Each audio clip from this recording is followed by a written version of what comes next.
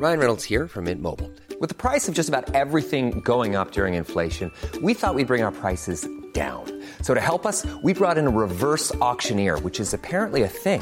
Mint Mobile Unlimited Premium Wireless. How to get 30, 30, bit to get 30, bit to get 20, 20, 20, bit to get 20, 20, bit to get 15, 15, 15, 15, just $15 a month? Sold! Give it a try at mintmobile.com/switch. $45 up front for 3 months plus taxes and fees. Promo rate for new customers for limited time. Unlimited more than 40 gigabytes per month. Slows full terms at mintmobile.com.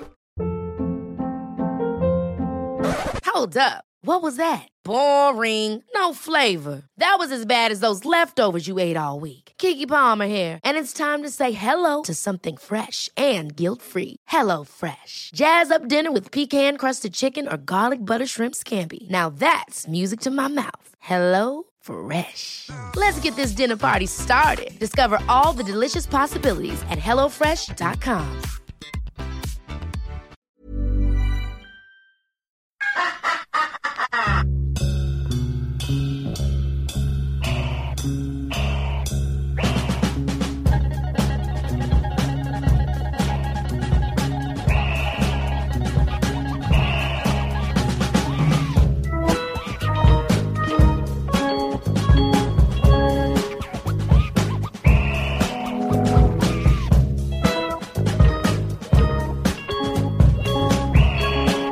Hello and welcome back. It's another installment of the seventh inning stretch. The races are heating up here in the divisions and the wild card. Baseball is getting exciting. It's postseason's around the corner, and joining me as always to discuss it is Mr. Justin Wells. Justin, how are you, my man? I'm doing well. Loving these races, loving how they're going down to the wire, and kind of admiring how pathetic the National League is.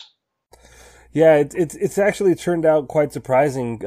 Teams like the Giants have fizzled, and we expected them to be a little bit stronger. Teams like the Cardinals and the Pirates have also fizzled and died down a little bit with their momentum, and that's kind of surprising because last year we saw how strong the National League was and how everything was so competitive, and all these teams really were fighting and scrapping. This year seems to be a little bit of the opposite of that.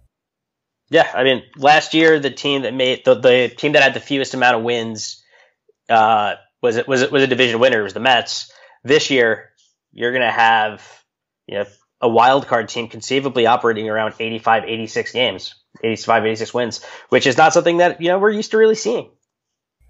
Yeah, exactly. But it's nice that it's nice and tight up there at the wild card, especially, and that's something that I'm really looking forward to, especially in the National League, being as though you and me both keep a really close eye on the National League. And it just seems to me, to start here, I mean, it just really seems to me that what's happening with the San Francisco Giants, it's flabbergasting, man. We don't usually see them capitulate like this, especially during an even year. And to see them just on this downward spiral, losing 6 out of the last 10 and really playing subpar baseball the second half of the season. It's the nature of how they're doing it too that's really been shocking.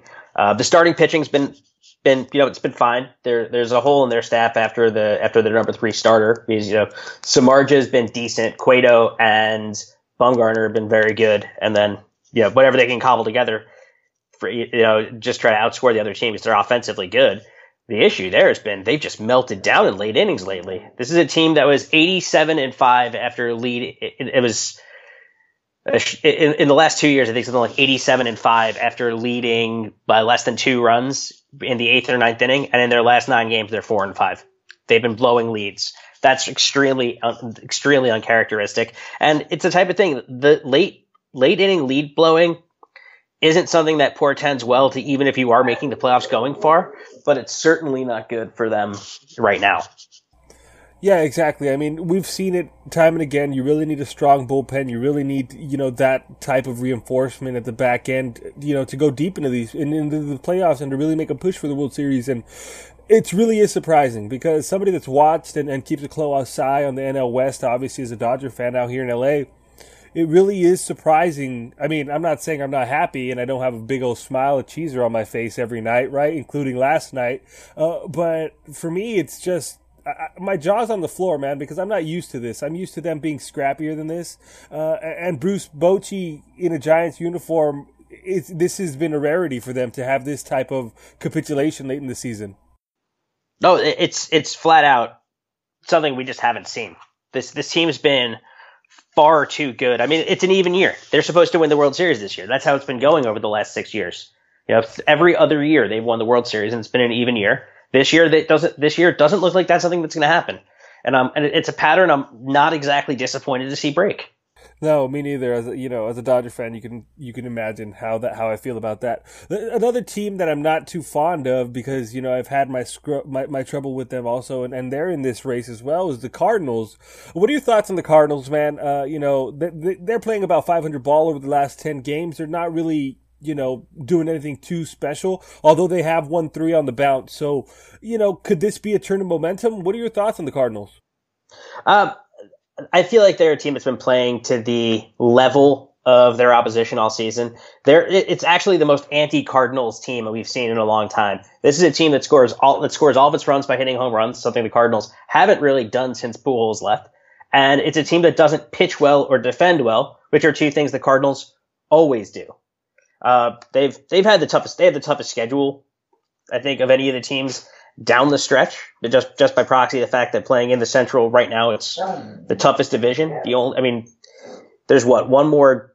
They've got the Cubs still. They've got the Pirates still. The Pirates, say what you will about them, they're still not awful. And the Cubs, even if they're going to be resting regulars, are still deep enough as to where they're going to play really, really well. And they're going to try to win as many games as possible anyway to cement having home field throughout. So they're the one that have the toughest stretch coming into the last week of the season.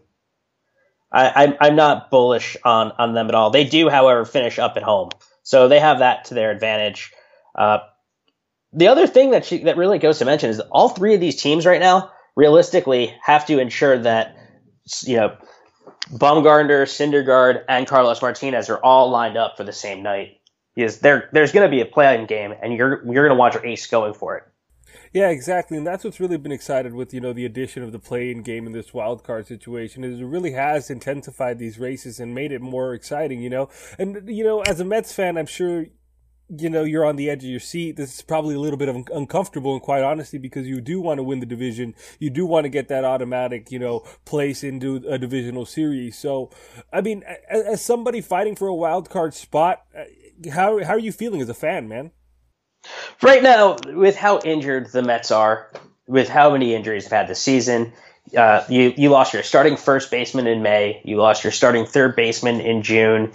You lost, at this point, 3 of their 5 starters from opening day are out. 2 of them for the season in Harvey and DeGrom, who, by the way, were your 1 and 2 starters going into the season. Granted, Noah Syndergaard is a Cy Young candidate at this exact point, so it's not exactly as if they don't have, still good pitching. But they're lucky that they kept Bartolo Colon around. Is all I can say about this. He's 15-7 or 14-7 with it pitching to an ERA of around 3.15, and he's 43. He's the model of consistency. He's a guy I want to see the Mets re-sign for 2 seasons, even though he only wants to play for 1 more. He's been arguably the most important player to the Mets team this season, just because of the level of consistency he's afforded them.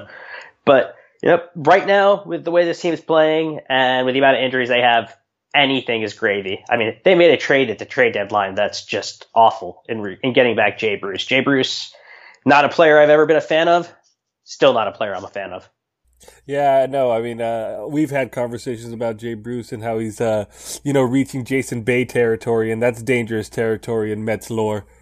He's got a 51 OPS plus since the Mets traded for him.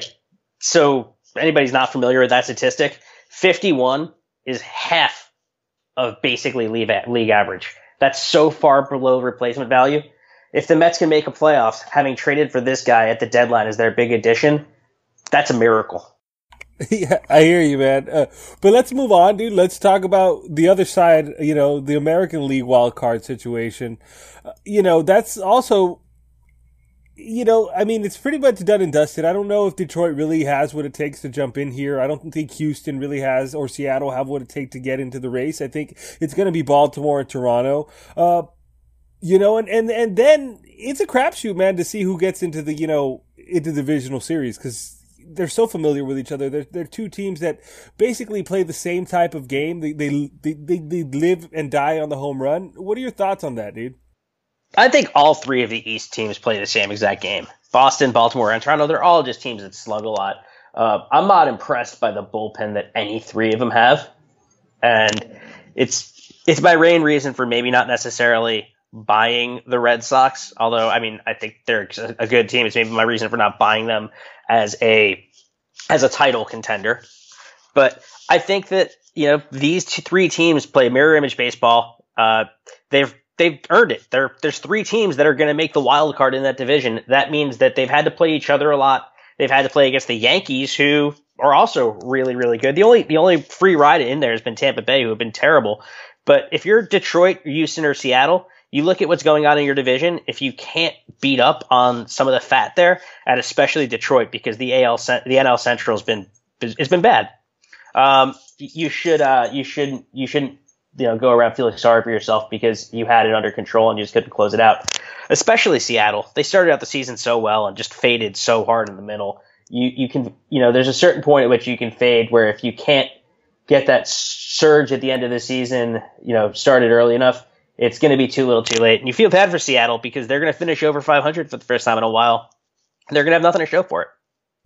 Yeah, but I think that's good for Seattle in the sense of, it's incremental success. I know they don't want to hear that, and I know that, but this could be the foundation to a consistent winning mentality and a consistent building of a good foundation there and a good team. I like what they're doing. I do think that they can add a couple more pieces, both, on the mound and in the lineup. But overall, I do like what Seattle's doing. They have nothing to be ashamed of, I think, especially when what we expected Seattle coming in, probably they've exceeded those expectations. Like you said, the Yankees have been hit and miss all season. They've been hot and cold all season, but they have shown this youth that I think is a rarity, something that I don't know if in my lifetime I can say that they've had a youth movement, besides the Jeter, Posada, Bernie, that whole era. But it's incredible what the Yankees are doing with some of these young players. Well, it just turns out that Gary Sanchez is going to be the greatest player who ever lived. If we actually extrapolate what he's done over the last 4 weeks, and extend him over the course of a full season. I mean, he's been absolutely amazing. That's the type of thing where I don't ever wish the Yankees well, and anybody who's ever listened to us knows the extent to which I just really dislike that franchise. But I see enough of them play being years to where I can tell you this guy looks like an extremely special player. Aaron Judge, who is a player I remember telling you at the beginning of the season that I wanted to watch, has been on the flip side, very disappointing, and shows you kind of what prospects can be, because Judge is actually too big to seemingly get around on a ball. I mean, he's 6'7", he's a giant outfielder, and his swing's too long because his body's too big.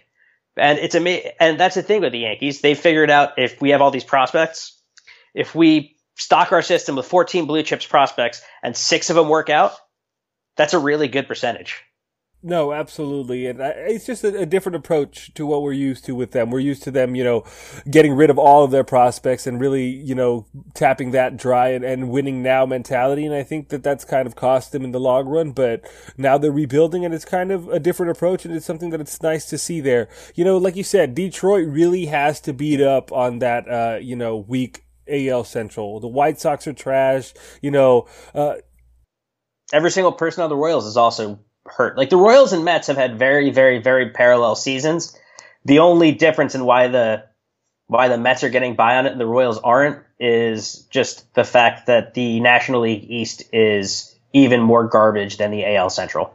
Yes, exactly. And God knows the Twins, worst baseball club in the league. It's just been really, they really have to beat up on that. And I know Detroit's really gonna come up into a series against the Twins here, and they really have to capitalize on that. And hopefully for them, they can sweep that and make it happen, because they really need to get it going to catch these two East teams, I think. Yeah, no, it's absolutely true. It's just the other thing that you have to keep in mind is it's time. They don't have a ton of it. There's really only about 10 games left in their season. They have 10 games within which they realistically have to play 3 games better than both of the teams ahead of them. That's a tall order. You're asking to jump at least one team. Ideally, you'd like to jump 2 because you want the home game. But you're asking to jump 2 teams, which The only thing that they can hope for, and I haven't looked, is do they play each other? And you have to hope that one of them sweeps the other.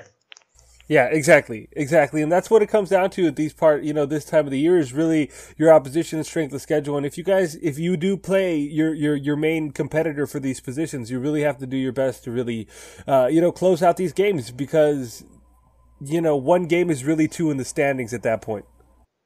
Yeah, absolutely. And once again, the time factor can't be let out enough. The other thing that can't be let out is these teams don't exactly pitch very well, especially Detroit. So there's not a whole lot of a margin for error, especially because there's the old adage, pitching wins championships. Well, it's certainly going to win you the ability to even play for a single wild card game. You want to make sure everything's lined up, and Detroit's pitching is bad, but they have a bye week because they play the Twins, I think, starting tonight. Oh man, poor Twinkies. Boy, have they let me down this year. I got to see them up close and personal this weekend because they were in New York playing at the String. That's an awful baseball team. It's so bad. It's so bad. Is it that bad, really? It's every bit as bad as you'd imagine. Damn, that's kind of disappointing. Oh, I mean, they're going for like a historical paradigm of pitching to contact in a league where more increasingly you're seeing teams strike out. They're pitching to contact. That's a strategy that defies all logic. Like, I get it. Target field is big. Doesn't matter. Well, and that's why they're searching for a general manager, my friend. Yeah, they're going to be searching for a long time. Apparently, nobody wants that job. You saw Little Big League. It's going to happen. Yeah, I mean, Tim Busfield seems like a nice guy, but I don't see him taking the job in real life. He's an actor, Armando. Oh, man. Just a total side question. Tim Busfield, better in Little Big League or Revenge of the Nerds? Little Big League. Oh, I hate you. It's okay. Oh, he's so good in Revenge of the Nerds, though. He is. But I have a soft Poindexter, spot. Man. I have a soft spot in my heart for him in Little Big League. I'm sorry. Yeah. Well, here, let me ask you another question then, because one of these movies contains your favorite baseball team.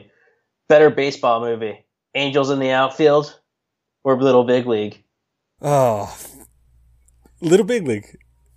It is. I have to happen to agree with you on that Ken one. Griffey Jr. makes a cameo. Yeah. No, Tony Danza's not doing it for me. Yeah, Angels in the Outfield. I mean, Angels in the Outfield is ridiculous. Yeah, well, I mean, the Angels are ridiculous, so it is what it is. Yeah. But speaking of terrible teams, the Los Angeles Angels of Anaheim, how many games do you think they've won without Mike Trout this season? Like, right now, I think they're on pace to win about 70 games. How many games do you think Mike Trout's worth to them? Mike Trout's got to be worth like 11 games. That's what I'd have to think too. Like, that's where I think the WAR stat like can't be counted accurately because he's in the middle of everything that team has happened. That's good. Yeah, I mean that's all they have is Mike Trout. And I know we're gonna get to this later, but I just don't understand how Mike Scioscia keeps getting by.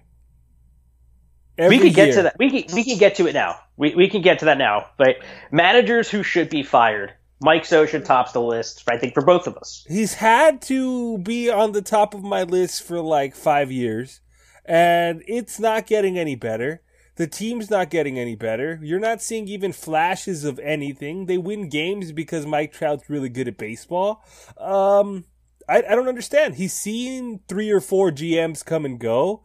I mean, how much time does one World Series win against the Giants a decade ago really get you? Obviously a decade. But you're actually going on a decade and a half because, if he enters next season as a manager, it'll be 15 seasons since they won. When he enters next season as manager. So you don't think there's any chance they fire him? No. Artie Moreno loves him. I don't understand it. I live in LA. I'm not even reading press in the papers with any heat on Mike Scioscia whatsoever. It's ho-hum, the Angels. Yeah, so what do you think it is? Basically, he's going to get a pass because of the fact that the entire pitching staff died? I don't know. It has to be something because he's gotten a pass, whether it's that, whether it's injuries elsewhere. I mean, the farm isn't that good. His teams have... I don't know. But really, nobody's asking these questions in LA. Maybe nobody cares about the Angels, and quite honestly, because the ballpark's dead. There's no buzz. All there is Mike Trout, and that's really nothing else. It's really, I don't know, man. I mean, if it were up to me, Mike Scioscia has to go. We need freshness. We need a fresh face. We need another mentality, a new ethos. Something has to change there. It's become stale. It's become boring, and clearly it's become fruitless. Well, it's not even also really in LA. Well, yeah, Anaheim down to 57 and 91 down there. Yeah, well, whatever. Every single Californian can speak using just route numbers that like nobody else knows to actually call them on. Yeah, but we know what we're talking about. I'll tell you. No, I know it is the premise of a very good Saturday Night Live skit. Have you ever seen it, The Californians? No, I haven't. It's a bunch of guys who speak where basically nobody's top lip moves. That's hilarious. And there's everybody just quoting road signs. Well, it's not far off. It's not far off from reality. Having spent time in Southern California, I actually know that that's pretty close to correct. Saturday Night Live does a good job on authenticity, to be quite fair to them. Yeah. So what other managers end up on the hot seat for you, though? I'm going to give Paul Molitor a pass because I just think his team is terrible. But what I am going to go with is I'm going to go with the Diamondbacks manager, Chip Hale. He's been on the hot seat, I think, all season long. Tony La Russa doesn't want to take any blame for any of this. Dave Stewart doesn't want to take any blame for any of this. Chip Hale's going to go down in a ball of flames. Chip Hale should go down in a ball of flames for this, but Tony La Russa, and there's something I'm going to bring up that I didn't put on the agenda about him later with regards to Adam Jones' comments versus his retort about baseball. But Tony La Russa has basically turned Arizona into the most awful bywater of baseball possible. And Chip Hale's going to get the blame for it rightfully because that team's drastically underperformed any sort of expectation. And as much as you want to say like, oh, they didn't have A.J. Pollock's one player. You should be able to navigate one injury. And he's not Mike Trout. He's not Mike Trout. No, he's A.J. Pollock. He's a good player. He's a very good player. He's an all-star center fielder, but he's not a generational talent. But Chip Hale absolutely needs to go. I would fire Molitor. That team shows so little ability and fight in any sort of way. Oh, actually, I can get that. I can understand that. You know, I read a stat, though, the other day. Mets, Bartolo Colon, I think Paul Molitor had more at-bats than any player on the Twins against Bartolo Colon, like, combined in his career. Absolutely. It makes perfect sense. It was fantastic. It makes me feel old, yes, but it was great. Yeah. You want to know another guy who absolutely should go is Craig Counsell in Milwaukee. They've been bad for a while. They haven't improved. I know that they don't spend any money, but they're stuck in a serious organizational rut. And they probably need to kind of start everything over, all over the field. Yeah, he was on my list, too. I just think that Craig Counsell gets a pass in Milwaukee, too. People love him there. I don't understand it either. It's kind of the Scioscia effect, except on a smaller scale, obviously. But I think Craig Counsell, I think he does need the screws tightened on him because, you know, that team is going nowhere fast. No. I mean, it's a badly planned out team. The only thing that's actually been remotely fun watching this entire second half of the season for them has been Orlando Arcia, whether or not he actually is anything. And I'm still not sure. Yeah, he's good defensively. I think we're going to stay unsure for a little bit longer, my friend, because his consistency is what is really puzzling, I think. Yeah, it's just, you know, that 643 OPS that he's putting together is not particularly impressive, but he can pick it. Yeah, no, he can flash the leather, that's for sure. Let's move on to GMs. Who tops your list of GMs that gotta go? Tony La Russa. But Tony La Russa is not the GM. Dave Stewart is his GM. I know Dave Stewart is GM. It's but his Tony puppet. La I get it. Tony La Russa is calling the shots. Tony La Russa really needs to go. He's, you know, a guy who was revolutionary in baseball 25 years ago, and now everything that he's revolutionized has been done over, like defensive positioning. Now you have teams shifting constantly. Teams have actually even simplified the rotation and when to go to the bullpen even further from him. Like his big thing was, I'm just going to use a lefty, get at one guy out man, or a righty one guy out man in the 8th inning before going to a closer. Now you have teams that basically have 6th inning guys, 7th inning guys, 7th inning lefty, 7th inning righty, 8th inning guy, closer. Like it's come to a point where even what he's done has been innovated upon so far that it's surpassed him and his limited capacity for understanding modern baseball players. Plus, he's a terrible person, and I don't wish anything positive on him. Tell me how you really feel. Jesus. Oh, man. I agree with that, though. Actually, Dave Stewart, I think, or Tony La Russa, or the entire organization that is the Arizona Diamondbacks should go away, and they need to start fresh. I know they tried really hard to spend some money in the market in Zach Greinke, and that didn't exactly work out the best. Shelby Miller, I know there's still some things going on there, but, with the money that they owe these players, it's going to be really hard to change anything, and the guys that are in charge now are going to be committed to them because they made this mistake. It is what it is, and it's going to be a perpetual, downward spiral, I think, if they stay. But unfortunately, I think Dave Stewart and Tony La Russa are both going to stay. But another one on my honorable mention is Rick Hahn, Chicago White Sox. It's more about just the environment that the White Sox have built. It's just nobody seems to be ever saying anything good about the White Sox. Yeah, well, that's another franchise where I would just start everything over. I would start by building a new stadium and getting it a real name. I would then continue by firing the GM, and I would also fire the manager. And then I would trade Chris Sale, and then I would basically, that's a franchise that needs to be kind of cut adrift, put on an iceberg, and shoved out to sea. I don't disagree with that, man. Especially now that the Cubs are a really good baseball team, it's even that much harder to digest or to say anything good about the Chicago White Sox. Yeah, I mean, if you actually look, they kind of rank near the bottom of every indicator of fan satisfaction in baseball. Their fans hate the stadium. They hate the on-field product. It's not likable. And their best player, Chris Sale, is highly unlikable. Highly, highly unlikable. We should have known this, and we kind of both called it after we saw the LaRoche retirement in spring training, citing, a 14-year-old kid as a leader on the team. This is a disastrous franchise. Yeah, it's actually probably early on in the year, like you said, it just became the laughing stock of the league early on, and it's not gotten any better. If it weren't for the Minnesota Twins, Chicago could have even a tougher time, to be quite honest. I mean, they take away their start of the season. I think they started 18-8. Yeah. Their record since then is well below 500. They get routinely outplayed. They've no passion on the team. Your best player is Todd Frazier and Jose Abreu. Jose Abreu forgot how to hit for any power until about 2.5 weeks ago, and he's your cleanup hitter. And Todd Frazier can't lift his average north of 230. So, I mean, you're not going to do anything there. That's a terrible way to play. Yeah, it's god-awful, man. God-awful. But let's talk about, you mentioned something there, passion and whatnot. I want to talk about passion, and yesterday I think we saw a little bit, and we're going to move over to the NL West and the Dodgers-Giants.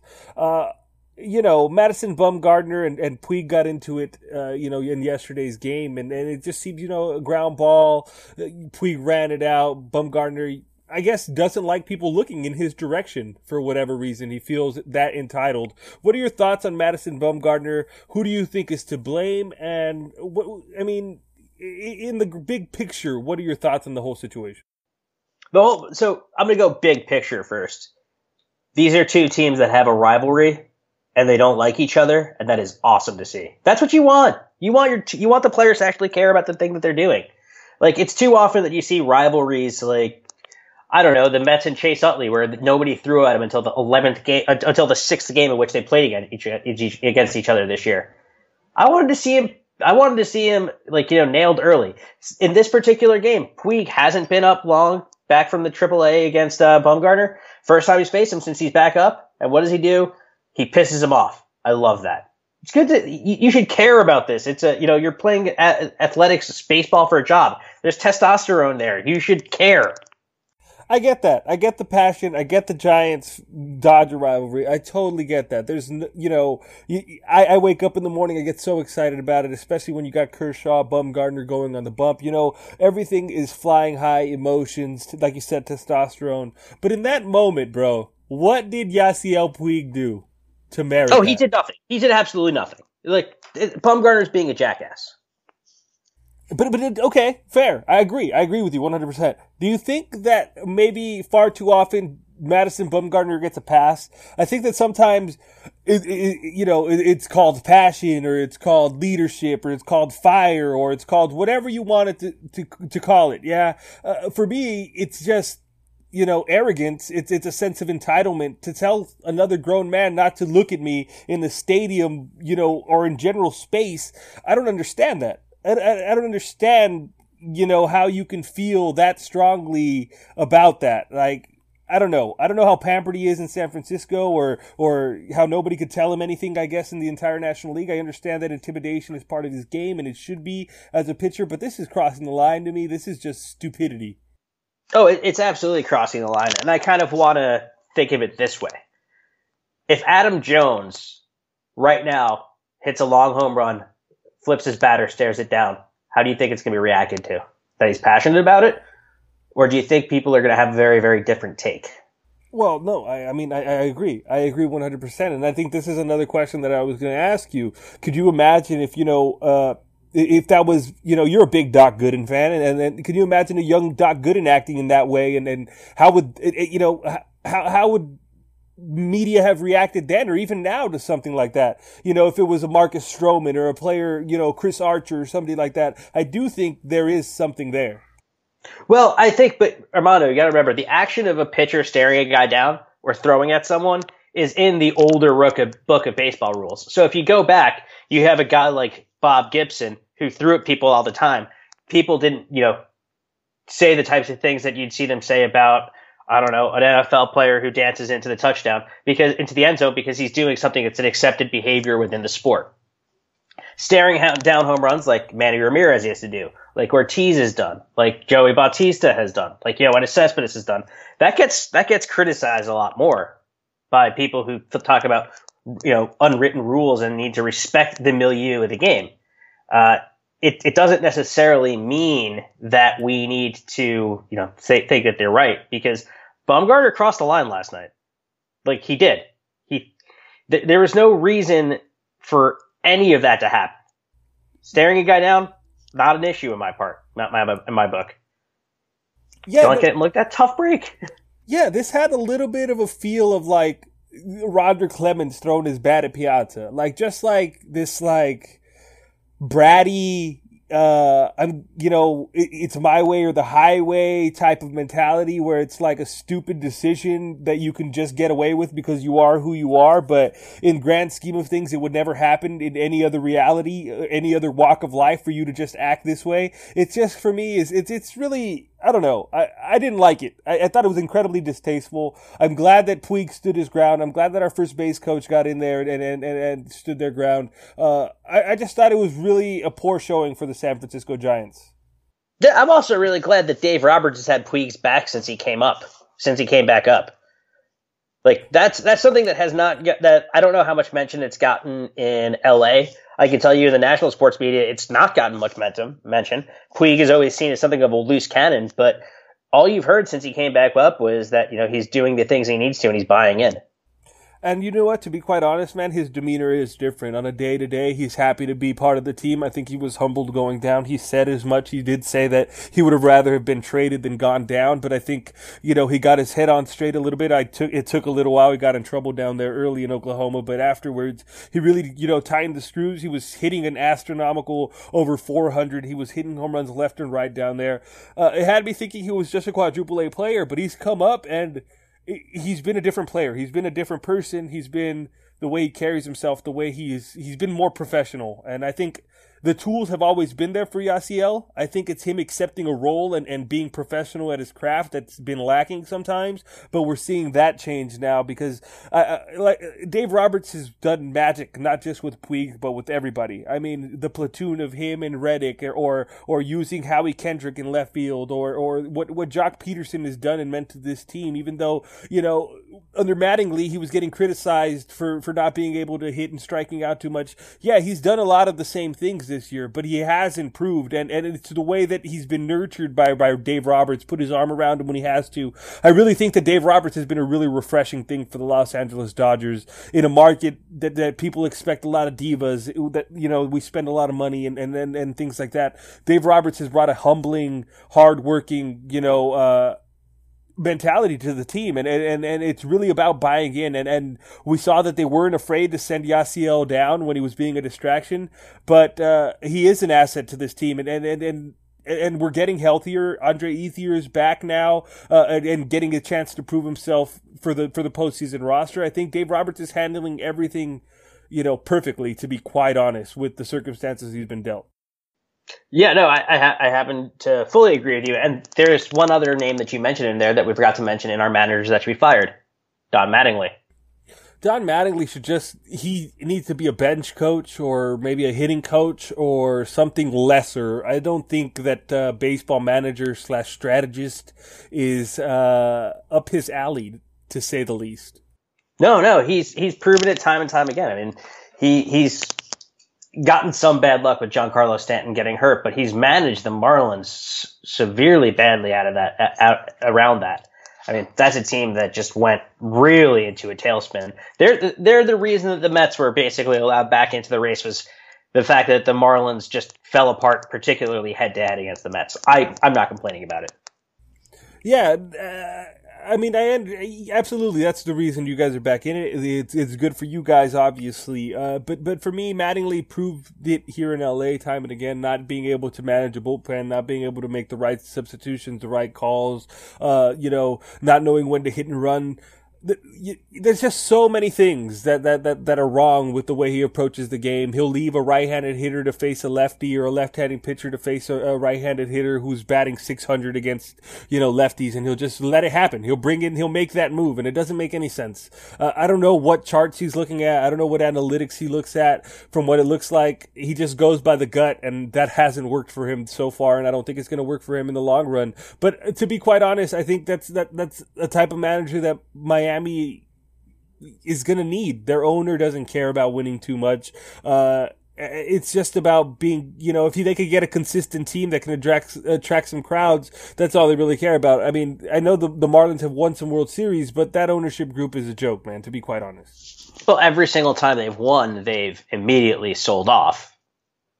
Right. There's no concern for sustained success there. So, I mean, regardless of what happens, realistically, all that they need to do is just make sure that they can produce enough young talent to stay remotely relevant, and that's going to be tough for them because their farm system's actually terrible. It is. I think all the talent that they did have is now up, and we're seeing, you know, they do have some stars out there, some really good baseball players, but it's well short of what you need on a major league roster to compete, and like you said, their farm system is not exactly, you know, just stacked with talent. It's really thin, and it's something that's going to haunt them for a long time. I mean, eventually Giancarlo's going to have to get moved. Every piece that's ever come through the Marlins system eventually gets moved. Yeah, absolutely. And the thing is, all that they have right now outside Jose Fernandez are position players. They don't have a single pitcher that projects to be anything more than just a back end of the rotation guy. Right. Which is nice if you're trying to basically be a 500 baseball team. Right, they're shooting for average. That's what they're shooting for. Yeah, the fact that Major League Baseball allows that to happen is actually kind of appalling, especially considering the fact that Miami is a pretty big media market. Yeah, no, that's a very good point. That's a very, very good point. And we've seen teams and franchises in other sports succeed in Miami. The Dolphins get a big draw, and they've had success in the past. We've seen what the Heat have done in the NBA. It's just they've really. I just feel like the Marlins have never put any effort into it. And even when they built this new stadium, it's kind of a joke. Their lime green wall, their, you know, statue in center field that looks like this. I don't even know what to call it. It really does look like a joke. But I don't know. I think fans down there, you know, there's a lot of Latin people down there, and Latins love baseball, and I do think they deserve a little bit better than what they're getting. Oh, absolutely agreed. So, to switch topics, Adam Jones last week went on record, because right now a very hot button issue in America is the concept of patriotism, standing for the flag, and standing for the national anthem and all of those things. Adam Jones has gone on record saying basically that baseball isn't a sport within which that'll happen because of the fact that it's effectively a white man's sport with white man's rules. Tony La Russa, a person who I've not hidden my distaste for, retorted to that saying that Adam Jones is being disrespectful and that people like Colin Kaepernick are, resolutely wrong in what they're doing. Armando, I wanted to get your opinion on first Adam Jones's comments and then kind of the reactionary point that La Russa is making, and whether or not you even think sports is, the right place for political dissent. I will start with your last question first. I think that sports is the perfect podium for this. I think we've seen it in Olympic Games. I think we've seen it all the way back dating to, Jesse Owens, the Black Panther movement in the Olympics. We've seen this. I think it's the perfect place to do it. I think people, especially these athletes who are so affluent and, Colin Kaepernick, he's in a position where he makes a ton of money and he doesn't need to do this. He's not necessarily a victim of any oppression per se. Yeah. But I think as a whole, for them to have that platform to speak out for people that can't, I think is important. I think it's important to speak out on what you believe in. And, I personally don't think it's being incredibly disrespectful or anything like that. I think he's proving his point in a way that he feels comfortable in doing, and I think that this country is founded upon that, him being able to do that, and I respect him enough for having the courage to do that on the stage that he does. As far as Adam Jones's comments, it's hard to disagree with him in the sense of I can understand where he's angry. I can understand where those words come from. We've seen a lot of problems, we've seen baseball recently in the last couple of years really try to get back into the inner cities and really make baseball popular with the young minorities and African Americans. And there had been a long time that any person of color in baseball was a Latino, not born in the U.S., most likely. And we are starting to see a little bit more of that return with the Stroman, with Adam Jones and the like. And it's nice to see, more black players in baseball again. But he's not wrong in what he says, per se. That probably won't ever happen in baseball. And even if it did, I think it would be frowned upon much more heavily and much more severely than it has been in football. That's just a personal take. I could be totally wrong, but I can understand definitely where he comes from. Tony La Russa, I think, is out of place here. He doesn't want to put, himself in other people's positions, and I don't think Tony La Russa is necessarily capable of that. So I wouldn't expect him to say anything educated or to say anything logical coming out of his mouth. I think he's just blowing, air as usual. Yeah, so I'm going to actually answer this in the exact opposite order within which you answered, because you did address a lot of the things that and you made, 99.9% of the points you made, I agree with. La Russa, I think, is completely and totally off base, because one of the points that he did make is about how baseball is trying to go back into the inner cities to try to, get American black kids back interested in baseball and away from basketball and football. Well, the idea is, if you've lost them, what attempt did you make to keep them? Why didn't baseball for a long time after, this is the sport that was the first sport in the United States to desegregate. People forget that Jackie Robinson breaking the color barrier was one of the biggest impetuses for the single, if not maybe the biggest impetus for the start of the civil rights movement. That happened well beyond when the remainder of the civil rights movement really kicked off. Now, there's an aspect of La Russa not understanding that that's kind of baseball's place in American history, is it mirrors a lot of American society, was that this was a sport that was a cause for revolutionary change for a bit, because you had Negro League players, uniting. You had a lot of white major league players, and also a lot, on the other hand, this is the opposite side is true, who lobbied actively to get black players into baseball because they wanted to challenge themselves against the best competition. It's not entirely true, because there are some some white players who very much oppose black people getting into baseball. But, that's something that La Russa needs to understand, is where it lost its way. Now, Adam Jones, I think, is 100% correct in now asserting, though, that it's a white game, because that's a complaint that Jackie Robinson consistently made. Robinson himself actually sat for the national anthem at sections of his career and was largely lampooned for it, despite the fact that he put up with horrific racism throughout his entire playing career, and considering the fact that he fought in World War II. So he actually was a veteran who fought underneath that flag, and he still got crap for it. So I think that, going to the third question I asked you, I agree with you. It absolutely is the right place within which to form that part of protest. Another thing that I don't think that you mentioned, but you probably, is it's corollary to your comments, is this is pitting people who make a lot of money thinking beyond themselves. It is actually very easy for professional athletes to say, well, I got everything I want because this country was good to me, so I shouldn't speak out for anybody else. It is very easy. We've seen athletes do that. I mean, Michael Jordan's famous comment of Republicans buy sneakers too was a reason that he resisted speaking out for a long time. Whether or not he actually said it is largely conjecture.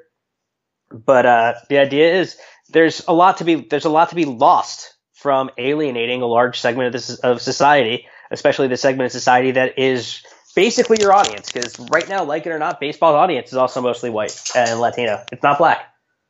Right. No, absolutely, man. Absolutely. And I mean, I think you're spot on all these points. And like you said, Jackie Robinson dealt with this and this internal struggle as well. And like you said, multiple times spoke out about it and demonstrated on the issue. And I do think this isn't an issue that's new. And it's been recurring over time, and it'll probably occur again in 10 to 20 years. And it just is unfortunate, that we're not getting past such things. But, for me, ultimately, patriotism in this country is to appreciate all of the freedoms and all of the things that have been given to us and the opportunities given to us.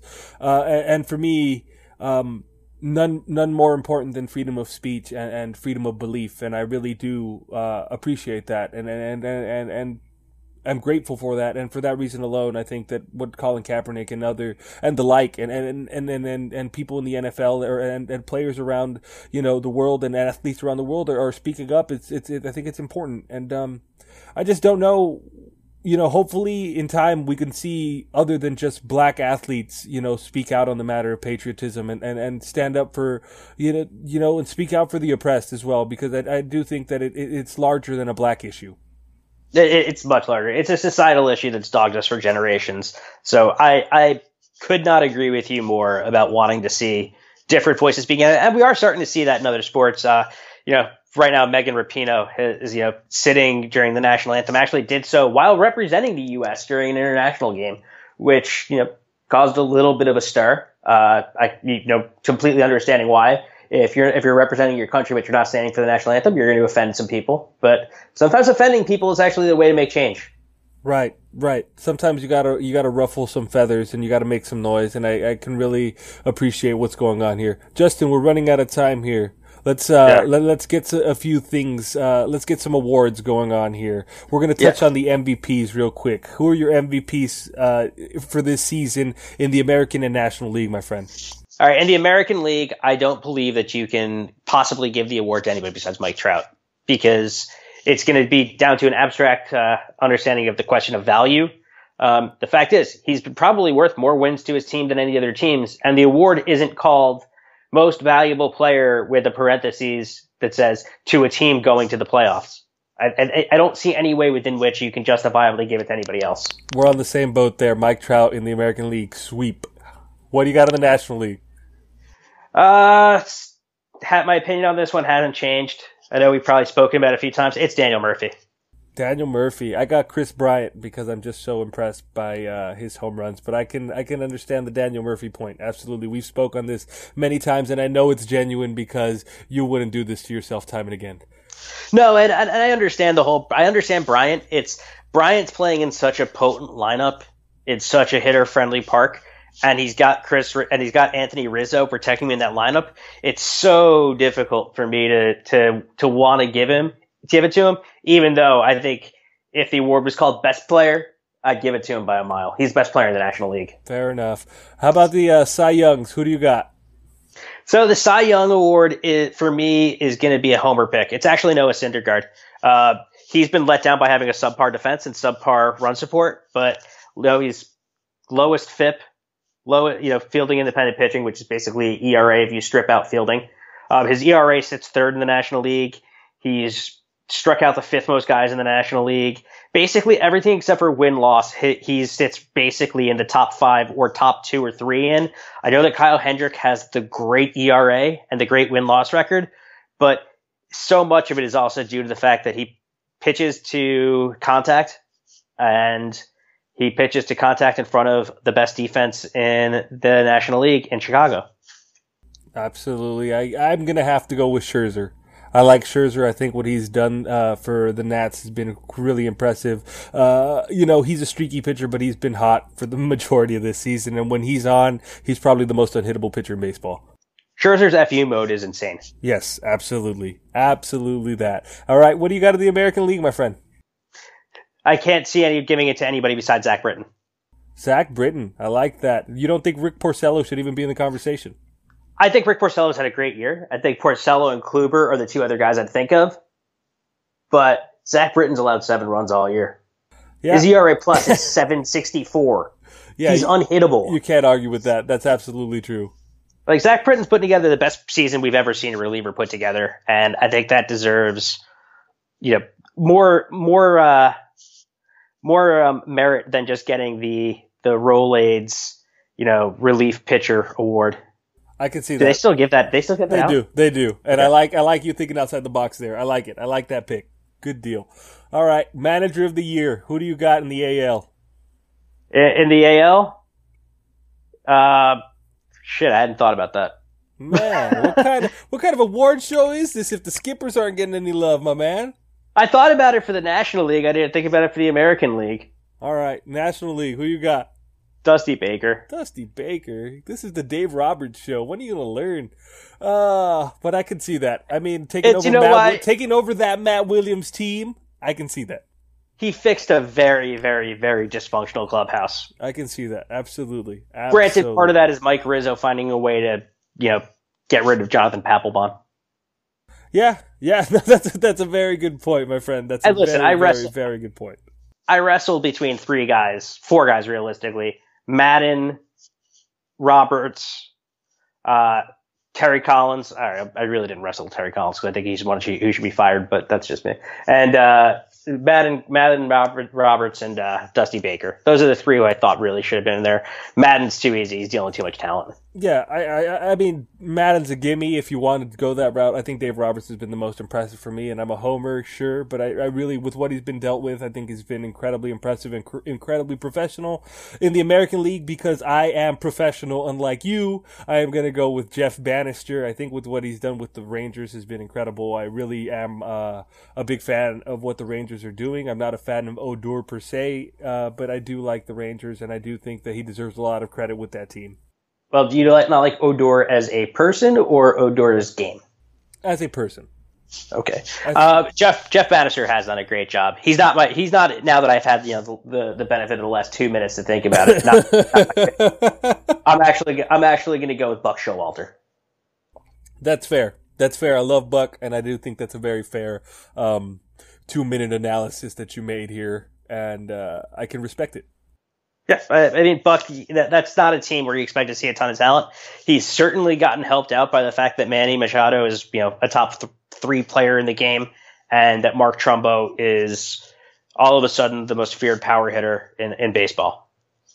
Mark Trumbo, what a revelation he has been, and really, for me, he deserves to be in that AL MVP conversation. He does. He absolutely does, except for the fact that Mike Trout's alive. Yeah, well, that's the problem that people are going to face for as long as Mike Trout can walk, right? Pretty much. I figured as much, my man. But I think that's us for the week, dude. You got anything else? No, I think what we want to do, though, is just quickly bring a mention and thanks to anybody who's going to be listening to us on the All In Sports Player. This show is going to be going out live there in about an hour and 45 minutes. We hope you enjoy it.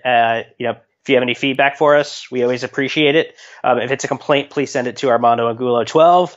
And if it's praise, send it to @RollsOnShabbos. Other than that, thanks for listening to us, guys. Bye, everybody. Thank you, guys, and we'll talk to you guys next week.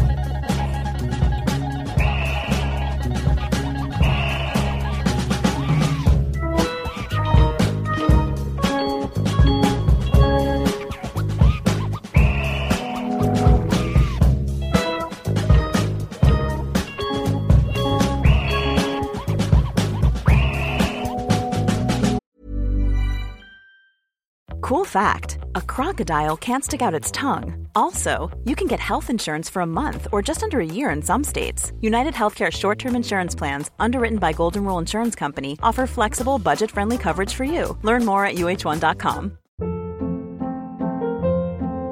Hold up. What was that? Boring. No flavor. That was as bad as those leftovers you ate all week. Keke Palmer here, and it's time to say hello to something fresh and guilt-free. Hello Fresh. Jazz up dinner with pecan-crusted chicken or garlic butter shrimp scampi. Now that's music to my mouth. Hello Fresh. Let's get this dinner party started. Discover all the delicious possibilities at hellofresh.com.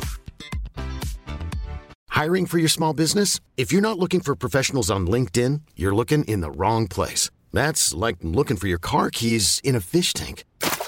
LinkedIn helps you hire professionals you can't find anywhere else, even those who aren't actively searching for a new job but might be open to the perfect role. In a given month, over 70% of LinkedIn users don't even visit other leading job sites. So start looking in the right place. With LinkedIn, you can hire professionals like a professional. Post your free job on linkedin.com/achieve today.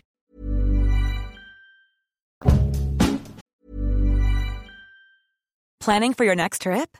Elevate your travel style with Quince. Quince has all the jet-setting essentials you'll want for your next getaway, like European linen, premium luggage options, buttery soft Italian leather bags, and so much more. And is all priced at 50 to 80% less than similar brands. Plus, Quince only works with factories that use safe and ethical manufacturing practices.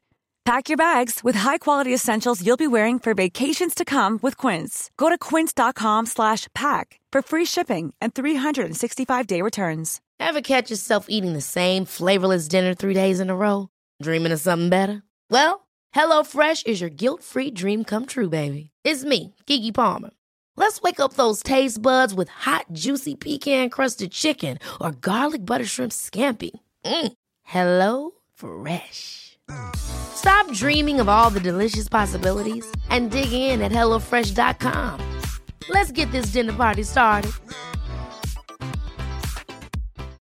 When you need mealtime inspiration, it's worth shopping Kroger, where you'll find over 30,000 mouth-watering choices that excite your inner foodie. And no matter what tasty choice you make, you'll enjoy our everyday low prices, plus extra ways to save, like digital coupons worth over $600 each week. You can also save up to $1 off per gallon at the pump with fuel points. More savings and more inspiring flavors make shopping Kroger worth it every time. Kroger, fresh for everyone. Fuel restrictions apply.